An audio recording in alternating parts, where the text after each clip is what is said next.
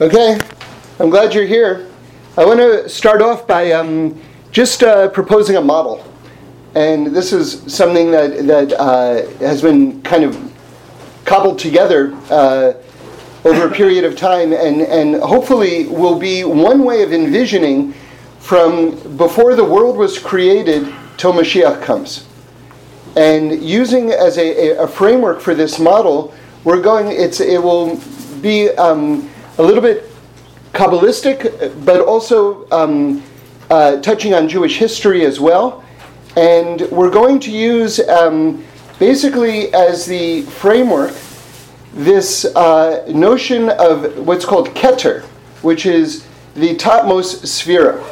So let me just try to unpack those words and just give everyone just a very sort of like simplistic overview, but something that will kind of allow us to follow the thought. So basically, God created the world using 10 sphirot. So what are the sphirot? They're very mysterious, but if you think of them as energies, and God combining these energies to make the physical world, then I think that we probably have as much as we need to follow the thought. And these energies are sort of arranged in a very systematic order, and like we say, there are 10 of them, and those 10 can be divided up from the very, very top to the very, very bottom, right? So the very, very bottom would stand for what we call Malchus, which is this dimension that we live in now, and the very, very top would stand for Keter, which means crown, and so, but beyond Keter, because there's no beginning to God, right? God is without any boundaries. So even to use the word beginning implies some sort of boundary. So God is beyond that even, right? But nonetheless, so that the rabbis have given something that we can at least try to wrap our minds around as a beginning step. But when we use all of this terminology and numbers and this, that, and the other thing, and names of God, which we'll get to in a little bit, we have to always keep in mind that these are just things for us to be able to begin to place a thought against, but it's not to limit God. Okay, so good. So again, just a very basic review of the 10 sphirot. We've got the top 10, and or rather we've got 10. And those 10 are divided up in various ways. The primary way are the top 3 and the bottom 7, right? Now, oftentimes, the top 3 are so ethereal, they're so majestic, they're so beyond that we kind of don't even deal with them on some level, okay? So, and again, the top 3 of those 3, again, is this term Keter, crown, which we're going to get to in a moment, all right? That leaves us with the bottom 7. Oftentimes we work with those bottom 7. If you want to get a little fancy, sometimes they're called the Zayin Tachtonim, the lower 7, right? And those 7 can correlate with the Sheva Brachas, the 7 blessings said under the Chuppah, the 7 days of the week, right? There are many applications where those 7 as a unit are applied. The Omer. The Omer as well. So those 7 also can be divided up between the top 6 and the bottom 7th. Okay? So that's how you work with the 10. You've either got the top 3 and the lower 7, or you can have the top 3, the 6, and then the bottom 7th, or the 10th, which would be our realm. All right? And that's our framework. Okay, very good. So I saw Rabbi Kaplan said in Inner Space, very nicely that the principal idea is, remember, a king has a crown. So when we talk about this realm that we're in, the bottom of the 10th, that's called Malchus, right? So Malchus really means kingship. So a king has a crown. So the crown, Keter, is all the way at the top of the sphirot. And basically what the idea is that the in-between 8, those sphirot, in between Keter, the very top one, and Malchus, the bottom one, are just sort of like a conduit for Keter, the energy of Keter, right, the crown, to come down to the bottom, to Malchus. So in other words, the crown is going on the head of the king, if you will. Of course, there's no physicality, but this is just, ways of speaking. Okay, so that is really like the goal, basically, for the crown to be on the head, for Keter to be on Malchus. I hope that's clear. Now, with this in mind, again, now that we have just a sort of like a very basic overall idea of the Sfirot and how they're arranged, what I'd like to do is walk you through a model, as I suggested, a model of the history of the world. And from before the world was created until Mashiach comes, using this model and Jewish history as well. All right? It will be very basic, but I think it's kind of cool. Okay. So, each of the Sfirot, or groups of the Sfirot, have a certain divine name that's assigned to them. All right? Now, I always feel compelled, I always think it's important, whenever we're talking about divine names, we always have to keep in mind that we're only talking about Hashem, right? The only God. When Judaism says God is one, we don't mean to say our God is stronger than your God, right? That's not the premise of Judaism. The premise of Judaism is Hashem Echad. There is only one power in the entire world. That's what we say. There is no other power.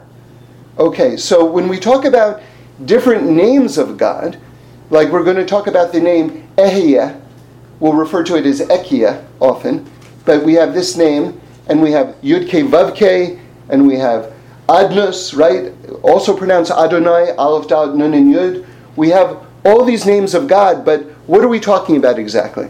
And so I always feel as though I must give this introduction first, which is that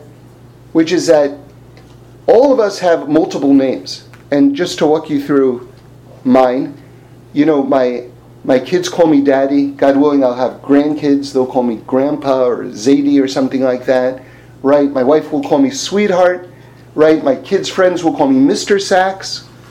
All right, so you see multiple names, all for me. And if you walk through your own life, you'll see that the same is true for you probably as well, right? So a lot of it is dependent on how you appear in the moment.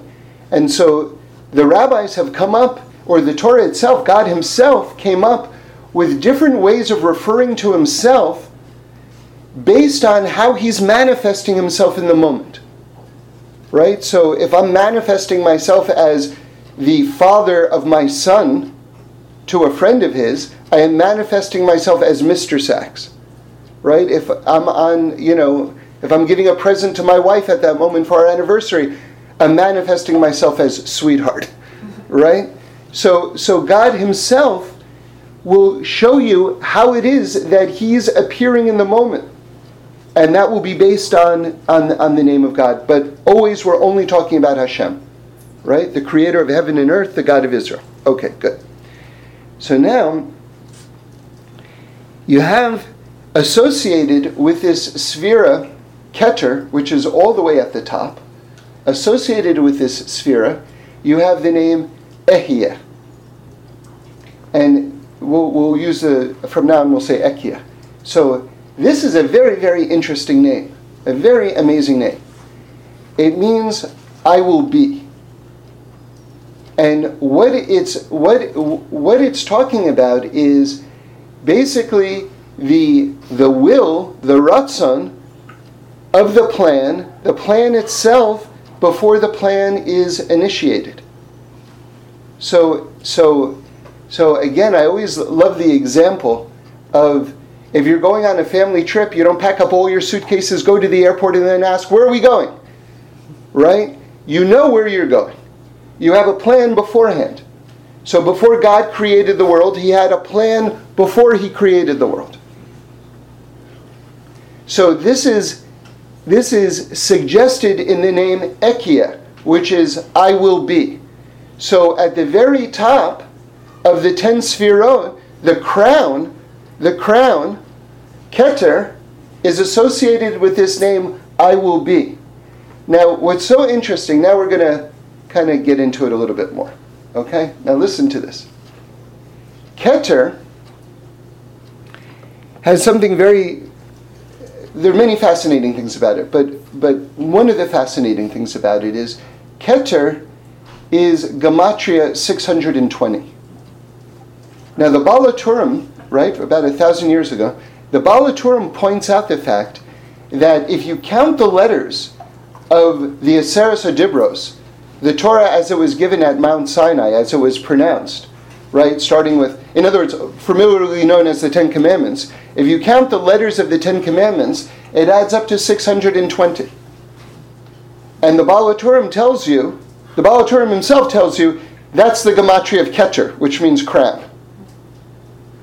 So isn't it interesting that the Torah itself is 620, right? Because the entire Torah is contained within the Ten Commandments.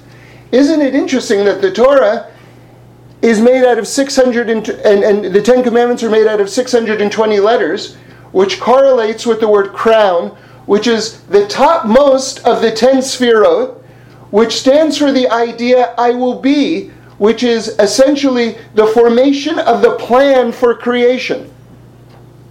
In other words, when we think of the plan for creation, when we think of Keter, this idea, this exalted idea of the plan is about to be initiated, that's the same number as the word Torah. In other words, the Torah is about to be initiated. Now with that in mind, we can get a new angle on understanding a very mysterious Gemara, which says that the Torah existed 974 generations before the world was created.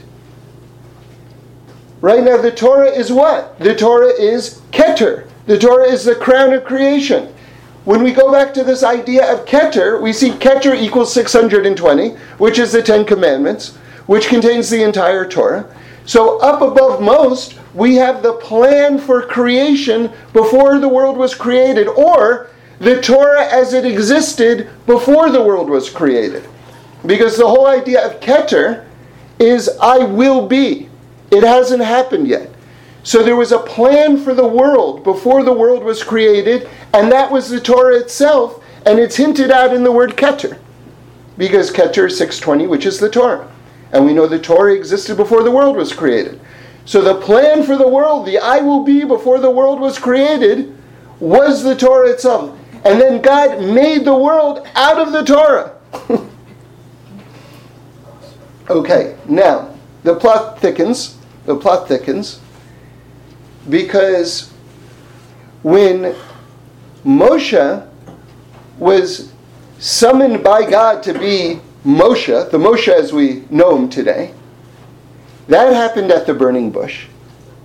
And at the burning bush, Moshe says to God, what name should I tell the Jewish people sent me? And Hashem says, Ekia, which is the name, the divine name that's assigned to the Sefira Keter, which is all the way at the top. Now which we said is Torah, and Torah before the world is created. So now you see that this Torah is now coming down into the world. Because Hashem refers to himself, he's manifesting himself to Moshe Rabbeinu at that moment with this divine name of Keter, of Ekia, and says, I will be. And what is the plan? The plan is that Moshe should take the Jews out of Egypt and return them back, God says, to this spot, which the Torah says is Mount Sinai, which is where the Torah was given. So in other words, here you have another manifestation of Ekia, which is Keter, which is 620, which is Torah, and it's appearing again, it's starting off all the way at the top, and now it's appearing historically at the burning bush, announcing the rival, I will be what? I will be the one who gives you the actual physical Torah itself at Mount Sinai. So now you see this energy of Keter is coming down into the world. It's before the world is created. It's the Torah before the world was created. It's the plan for the world. And then God makes the world out of Torah, out of the energy of Torah. But then comes the time for the infinite to be compressed into the finite, and for the actual Torah to be given. And so, very strikingly, the name reappears, Ekia, which is Keter, all the way above, which is 620, which is the Torah. Now it appears at the burning bush, because the Torah is about to be given. Now, what happened when we got the Torah? What happened when we got the Torah? How did we get the Torah, basically? Basically, the Medrash explains that God went to the various nations of the world and said, do you want the Torah? And everyone asked the same question. What's in it? And, one nation finds out no stealing is in it. And they're like, that's the Ishmaelites. And they were like, that's what we do. That's how we conduct our business. Forget it. Then another nation, the Esav, finds out there's no killing in it. What do you mean? We live by the sword. What do you mean no killing? And then what did the Jews say? The Jews said, we will do and we will hear. Naaseh v'nishma. And the angels got very excited. They said, who taught the Jewish people the secret of the angels? Because we said we will do before we said we will hear. In other words, we were so on board with God, it was sort of like, okay, God, whatever you want. You just tell us what to do, we're going to do it. Because we know you're good and your instructions are good and you made the entire world. Whatever you want, that's what we're going to do. So we will do and we will hear. Unbelievable. And then the Gemara says that what happened was, now listen very carefully, I'm using this word very intentionally. The Gemara said that for each one of those phrases, Naaseh v'nishma, we will do and what we will hear, do you know what we got on our heads? Crowns. Oh, didn't we just say that Keter is 620, which is Torah? Didn't we just say that Keter is the highest of the Sfirot? Didn't we just say that that's the Torah before it was created, which aligns with the name Ekia, which comes again at the burning bush, which is bringing all the Jews to Mount Sinai to get what? Keter, to get Torah. And now all of a sudden we have it on our heads. And then it said that for this, that we got to the level of Adam and Chava before they ate from the Eitz Hadas, and at that moment we had achieved immortality, to live forever. We know that this is going to be one of the aspects when the world is completely reaches its ultimate tikkun, by Techiyas HaMesim, resurrection of the dead, we'll also have immortality. We achieved that at that moment. The Keter came down on our head. Right? The crown came down on our head. But then what happened? We did the Chet HaEgel with the golden calf, and one of the forms of tshuva that we did, very fascinatingly, because if you line up the whole eating of the tree of knowledge and the sin of the golden calf, you'll see that they line up almost exactly. And what happened after we ate from the tree of knowledge? Death came into the world. What was one of the ways that we did tshuva? It says that we gave back our ornaments. And the Ramban points out that that's referring to the fact that we gave back our immortality. And that was a form of our tshuva. So the crowns of our head were removed. Okay? But if you look in the Gemara there, it says, like the next line or a couple lines later, it says, but the crowns on our head will return. So this then is now historically taking us to the days of Mashiach, when the crowns on our head will be returned. So again, what is that? Let's just make sure that we've got the model in our head, because every single value has multiple assignments here. So we have to make sure that we're following. What does it mean that the crowns on our head are going to return? So that means that basically we're going to live forever again, right? It also means that we'll be able to receive the Torah again in the deepest way, right? In the fullest way. It also means that on the grandest level, and this is really the main point I want to say, that this sphera of Keter, all the way above, will be able to come down to Malchus. That's what it means, we'll receive the crowns on our head again. In other words, the world is going to be able to be infused with the highest divine energy. And it will be able to hold it. And this is the historical process. So to shorthand it, we're going from Keter, which is the highest sphere, which stands for Torah, and this name I will be. I will be is the plan for the world before it's created, which is the Torah as it existed before it was created. It comes down again, it manifests itself in history in the here and now at the burning bush, where Hashem says, I will be. Now go take the Jews out of Egypt and bring them to Mount Sinai so that I can give them the Torah.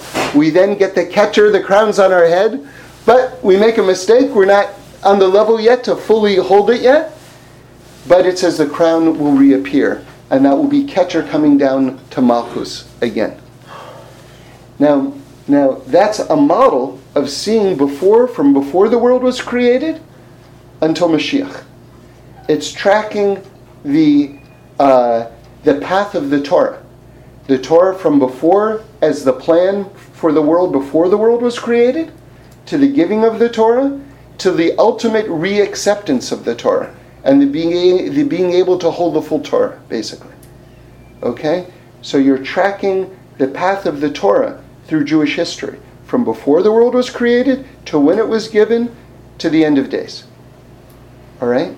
Now, listen to this, because this has many implications, but this is the one that I find very, very amazing. You see, Keter,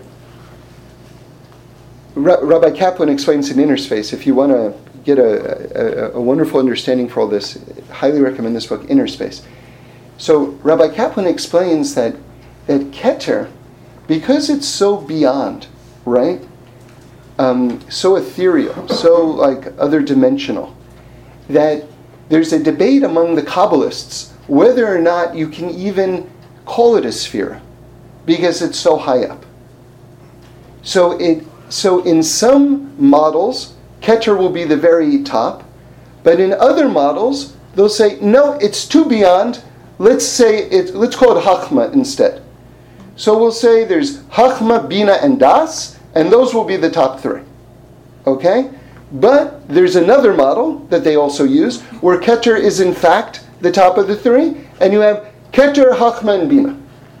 Okay, so in some models there's Keter, in some models there's Das. So it depends on which model you're using. Okay? But what's interesting about Keter is that when you count it, it has this sort of quasi-element where it's sort of a sphere, it's sort of not a sphere, because it's so divine and it's so beyond. And Rabbi Kaplan brings as an analog something very, very fascinating, which is that we have many paradigms of 10 in the Torah.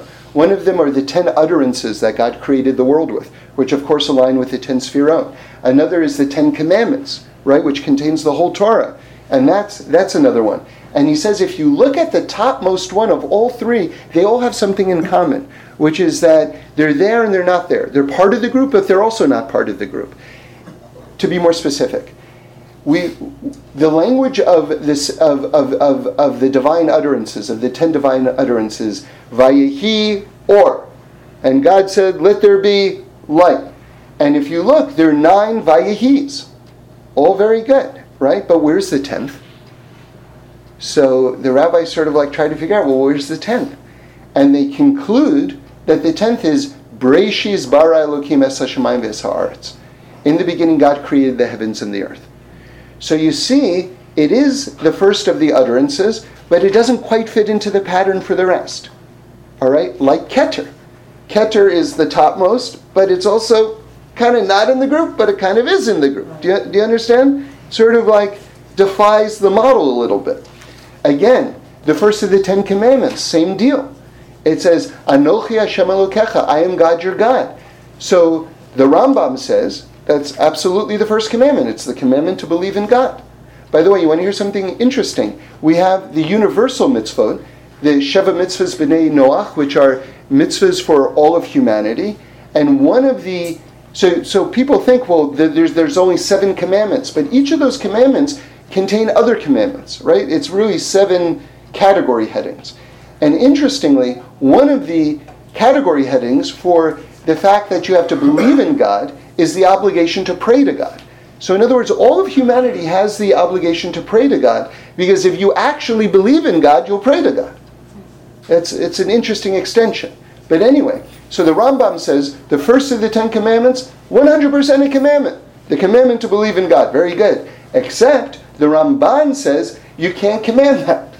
You can't command belief in God. It's too beyond. It too defines and saturates the entire premise and everything.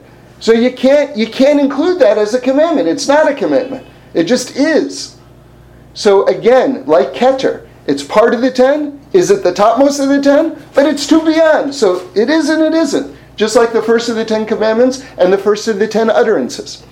And if you think about it, this is actually very logical. It's not just a cool pattern, but it's very logical, because it's sort of like what we're talking about. Remember, all of Kabbalah is based on one very simple thought, which is, how does the infinite manifest itself in the finite? In other words, if you have something that has no boundaries whatsoever, how from something that has no boundaries whatsoever do you get something concrete? So there is some sort of so now we talk about the Sefirot, and we talk about all sorts of things. There's sort of like the divine pathway of the light becoming that, right? And we see that, by the way, in physics, which is E equals mc squared, which is that energy becomes mass.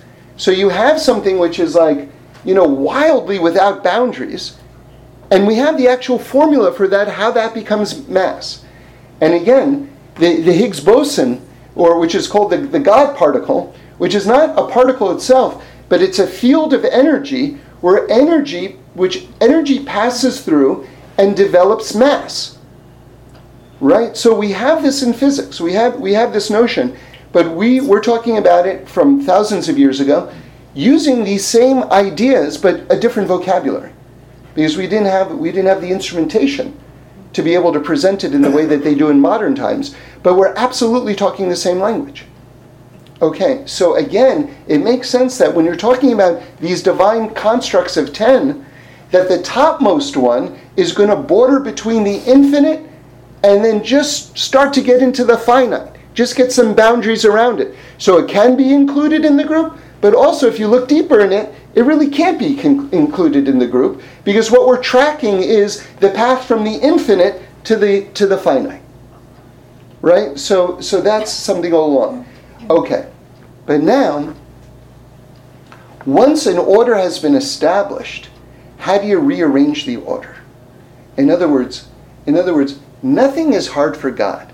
And while God put a system into place where there's something called nature, right? There's something called nature, which is like, I don't care how righteous a person is, if they run in front of a speeding car, the speeding car is going to hit them. Maybe they'll survive, but the speeding car will hit them. So in other words, there's certain things that have been hardwired into nature, right? So, and yet, we have to say at the same time that God can't possibly be bound by that. So Rabbi Kaplan says something very interesting. He says that this idea of Keter, which is the top, the crown of everything like that, actually tracks through creation.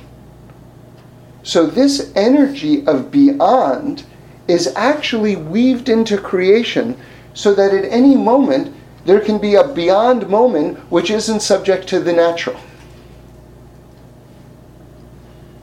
So, using the model that we established, let's show an example of this. Because what did we say was the model of Keter, of the model for the beyond? We said it was Torah, right? Because Keter is 620, which is the number of the letters of the 10 Commandments, which holds the whole Torah, right? So, now do you understand the power of Torah study? Do you understand that when you open up the Torah, that you are releasing Keter energy into the world? That you're literally opening up a porthole for energy from the beyond to flow into this dimension? Do you hear how amazing that is? Like you have, like in your Chumash, in any Torah book, you have literally a porthole that you can open, and now you've created an opening for Keter energy to flow into this dimension. It's amazing, actually. It's amazing. It's amazing. Now, we always look to the first letter of the Torah, or I always look to the first letter of the Torah, because I love it so much. And you'll see the same idea in the very first letter of the Torah. Because everything basically, if you can think of the Torah as like this upside down, triangle or pyramid, it's like the whole Torah is balancing on the first letter, on the Beis of Breshit. Okay? On the first letter of the first word. So what do I mean by that? So listen to this example. We've shared it, but you'll see how it connects. The Beis is really interesting because it's a large Beis. Now you know the rule, which is that everywhere, somewhere in Tanakh, there's going to be a large version of every letter, and a small version of every letter. Okay? So where's the large Beis? It's the first letter of the Torah. Okay.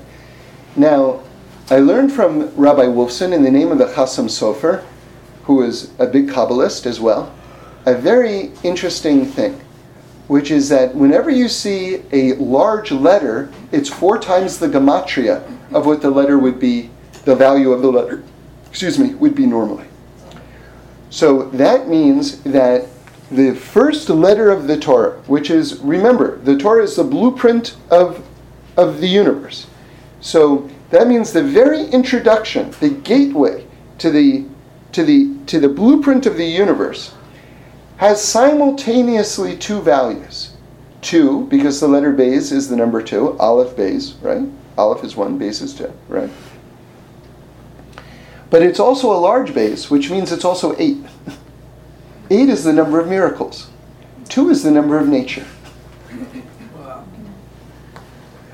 Right? Because 2 is nature. What? Heaven and earth, good and evil, positive inclination, negative inclination, male and female, written Torah and oral Torah. Right? Also, free choice. I can do this, or I could do that. Right? So everything is basically 2. That is nature.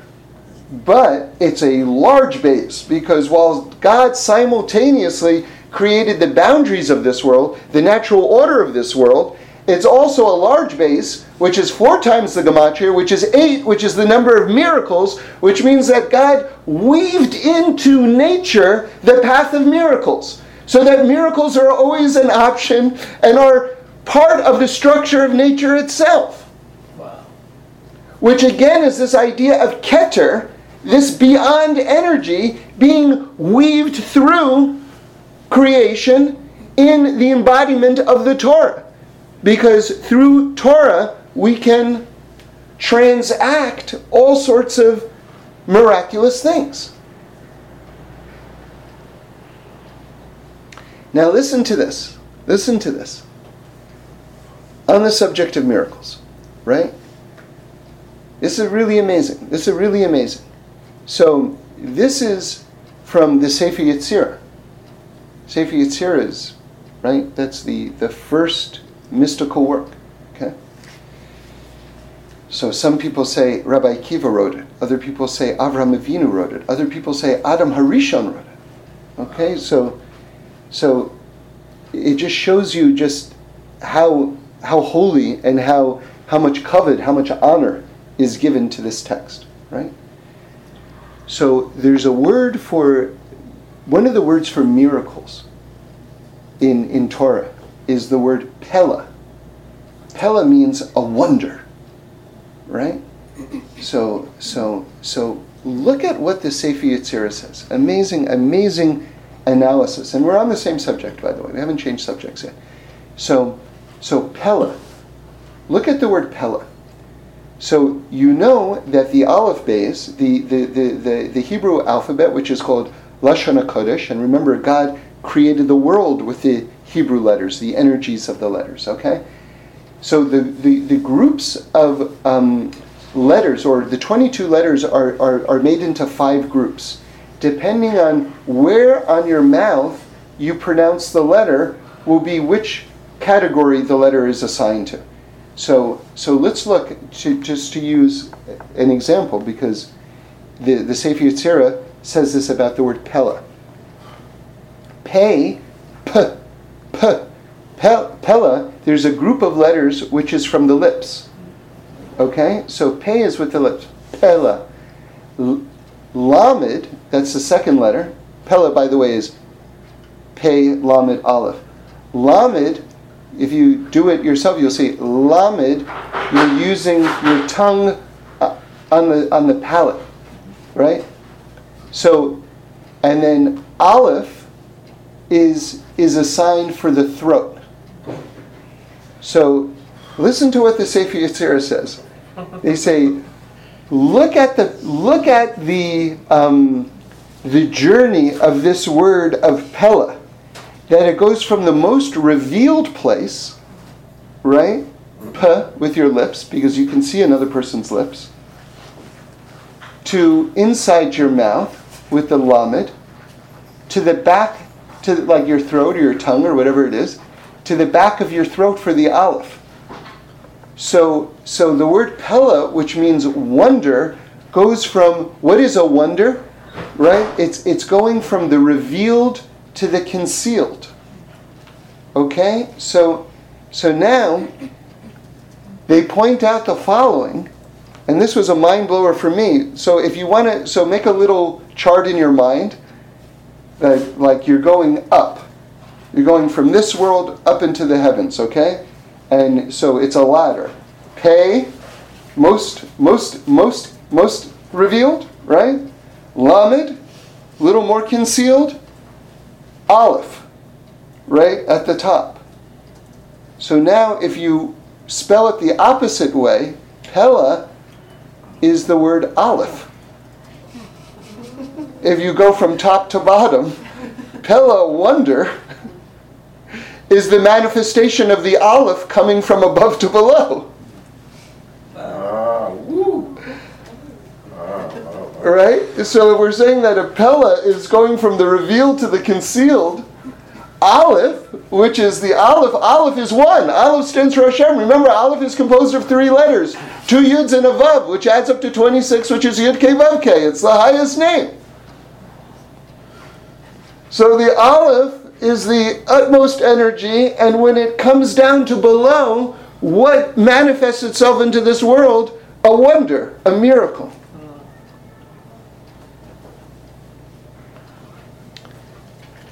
So now, keep in mind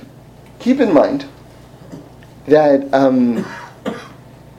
that when we talk about Keter at the top, right? I had a question, and which is that since Keter is assigned this name Ekia, right? I will be, and it's at the top of the 10 Sfirot. What about Yud Kei Vav Kei? Like that to me, I always felt like, wait a second, that's the highest, holiest name, right? So how could Ekia be at the top? So I had a bit of a crisis, and so I pulled last week's talk off the internet until I researched it further, and I found out no, it is the highest and the holiest. Okay, good. Because you see, this should be a lesson to everyone. Anyone who's interested in learning Kabbalistic thought, you can't learn it out of a book. Okay?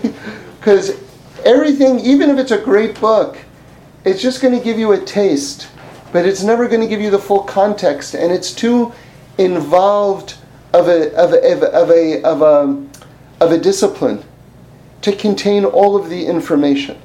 So don't learn it out of a book.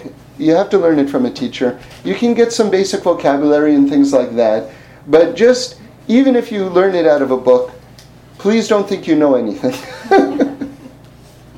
just say, okay, so now I've got a grounding. When they say that word, I'll have a sense of what they're talking about. But just say, okay, now I'm prepared to ask a question. As opposed to, I've read it, now I know it. Okay, so you'll do yourself a favor, and everyone who you share your insights with a favor, if you have that in mind. So I made a bunch of phone calls and I did a panic search, and I got, thank God, an answer that the Shalah HaKodesh, right, one of really the greatest, explain that beyond everything is the name Yud-Kei Vav-Kei. Okay? And I'm sure it's way more detailed than that, but you should just know that the simple name Yud-Kei Vav-Kei without vowels, all right? So that's a whole another category, but I'm not prepared to discuss it because I don't know. But already you have, once you have vowelization, that already is kind of going down the chart. That's already an aspect of Tzimtzum, because you're already limiting something when you're adding vowels. But there's a name beyond vowels, right, which is even above Keter and everything like this. Okay. So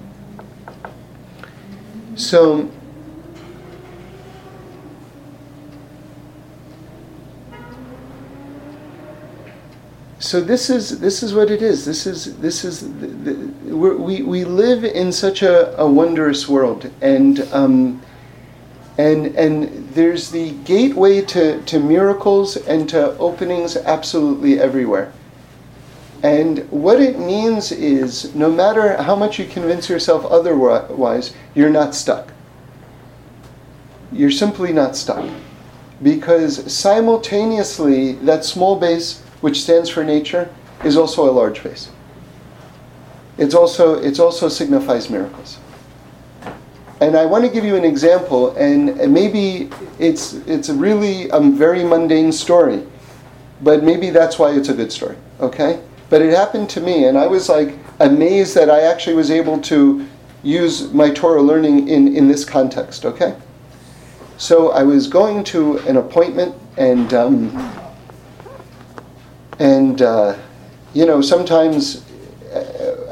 sometimes you're early. It's rare, but I was early, and I was thinking, I'm driving down this road, and there's this Baskin & Robbins that I always drive by.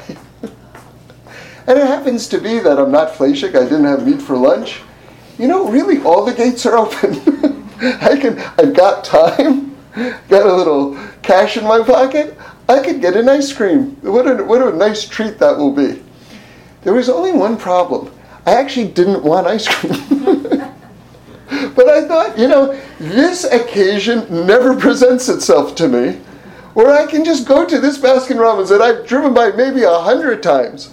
I can actually go in and get an ice cream because I have time, and So what did I do?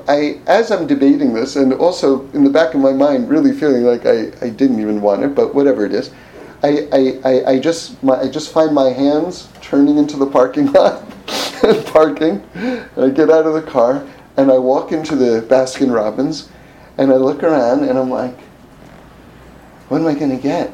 I guess I have to get something because I'm here, right? And then I remembered this teaching, which is very much in line with what we've been learning up until now, but we'll say it again. When I was taking geometry, I learned that a solid line is actually not solid at all. It appears solid, but it's actually composed of tons and tons and tons and tons and tons of individual points. And each point is not connected to the other point. It appears like a solid line, but it's a series of points. And that to me was a bit of a life-changing teaching, because what I realized is there's so many times in life, like me at that Baskin & Robbins at that moment, where you feel like you're in this solid line, you're stuck, you're right there. But I actually, as I'm standing in front of these cases, and the person says, "Can I help you?" I started thinking of this solid line and how it's actually a series of dots, and I am not tied to this line. that on any dot I can pivot because the previous dot is not connected to the following dot. And when I realized that I was not trapped in this Baskin-Robbins, I like Baskin-Robbins, by the way, but I didn't want any ice cream. When I realized that I wasn't trapped there, even though she was looking at me, I'm standing in front of the case, I parked my car, are you insane? I just smiled and turned and walked out the door. And I felt so good. I felt, really, I did, because I realized that this is the world we're living in. That you're not stuck. That just because you start down a path, it doesn't mean that you're locked into that. Just because you're locked into feeling sad one day, you don't have to decide to feel sad for the rest of the day. Just because you become depressed for whatever reason, I'm not talking about clinical depression right now, you become sad over something, you don't have to remain sad. At a certain point you can say, you know what, this is my choice. And then, okay, we'll take some work to get out of that because there's a certain momentum keeping you into that emotional place. But you're not a slave to that. So I want to go a little bit deeper right now, at least psychologically, and just because I've experienced this, and I never would have thought about it in this way in my life, but it sort of was presented to me in this way, and I'm sharing this with you because probably my guess is that none of you thought of this in the same way, so maybe it will be helpful. There's something which is a very serious disorder, and it's something that we have observed, unfortunately, increasingly in veterans of wars, especially in Iraq and Afghanistan. And it's known by different things, post-traumatic stress syndrome or post-traumatic stress disorder, or whatever it is. Yeah, it's a big thing, and people have it, okay? And so what I'm talking about is not that, okay? I want to be very clear. I'm not talking about that.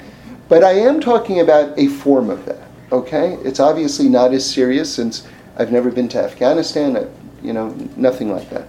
I'm not pretending that's the case.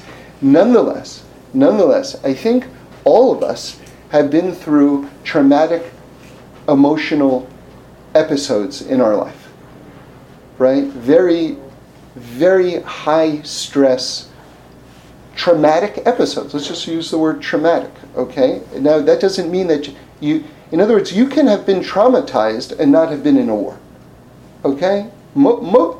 It's hard to actually get through life without having been traumatized on several occasions, okay? So I think that's just an emotional reality, okay? So, but here's what I'm talking about.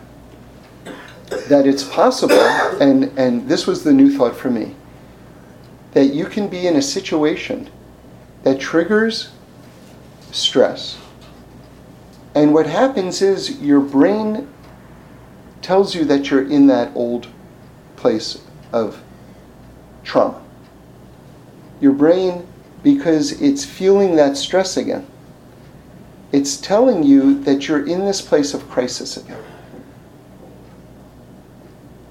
And so you're now reacting to your situation, and maybe you're not doing it with another person, or maybe you are, or maybe you're just doing it in terms of your own inner emotional landscape. You are now essentially really overreacting because you have been put back into place with this trauma, right? And it happened so quickly that you don't know that you're not in that same place of trauma. Let me give you a way of visualizing this. Imagine a person is drowning, and they actually are drowning to death, okay? And then they get saved, all right? And they're put on the dry land, right? But they're still wet. So they're still wet. So they think to themselves, if I'm wet, I must be drowning. But you're not drowning. You're on dry land. In other words, if I'm experiencing stress, this must be the same stress in the same situation as when I was drowning before, when I had that earlier stress. But no, you can be wet and not drowning. You can experience stress, but that stress is not the stress of your trauma. That stress is not the stress of your crisis. Yes, you're wet, just like you were when you were drowning. But you are not drowning right now. This might sound obvious, but I don't think it is obvious. Because a person has to then walk themselves through this situation. And I'll give you a crazy illustration of this that happened on Shabbos with the Torah, okay? So those of you who were there saw this happen, but it's amazingly on point to this. We're reading, it was by Mincha, we're reading Parshas Ki Tzetzei, right? Which the pasuk, actually, the verse in the Torah is, when you go out to war. War. We're talking about the epicenter of post-traumatic stress disorder right now, is war. That's the pasuk. When you go out to war. So we were looking to find exactly where the parsha begins, right? Because we had to read it. And they were looking because sometimes when you roll up the Torah, it goes to a different place, so you have to actually find it. So we found Ki Tzetzei, and they call up the first person who says the blessing over the Torah, and the reader starts Ki Tzetzei, and then he realizes it's a different Ki Tzetzei. That it's when you go out, but it's not when you go out to war. Do you understand? You experience trauma, you go out to this trauma, but it's not the same place as you thought it was. You're actually in a different place in your life right now. But you think that you're in the place of when you go out to war, but you're in a different place.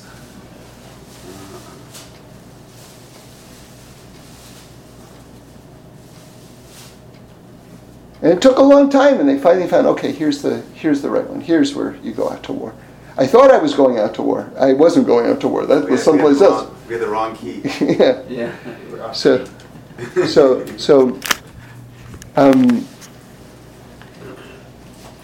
that's us in life. That's us in life. We experience that stress. We think, I'm going out to war now. But I'm wet. I must be drowned. No. You can have your stress. Right? But don't allow it. Don't allow yourself to convince yourself that you're in that same place. Because you're in a new place right now. You're in a new place right now. And every new place that you're in is a new challenge that God has put you in. But He's also put you in there, as we were learning, because He believes in you and because He's giving you the strength to be able to deal with that new set of circumstances. Right? So that is part of our work for Rosh Hashanah. To allow ourselves to actually enter into a new place. You see, you know what? Can you imagine you're wearing the same clothes as you wore when you were 5 years old? Like, you're an adult now. Why won't you allow yourself to be an adult? Why won't you allow yourself to be in a new place? Why do you insist on wearing the same clothes as when you were a child? The same emotional baggage? Why do you insist on presenting yourself that way? To yourself anyway. Why? Why? Part of Rosh Hashanah is you're not just in a new world, but you yourself are allowing yourself to be in the new world. That's very important. That's very, very important. And it's even deeper than that, but I'm just going to tease you with the idea. Which is that part of the creation of Rosh Hashanah, Rabbi Friedman was teaching from the Likutei Torah, from the Alter Rebbe. Part of the creation of Rosh Hashanah is actually a new creation of the past. And that's what we're talking about. That's what we've been talking about. Okay? So Hashem should bless us that part of our preparation for the new year should be allowing ourselves to enter into the new year.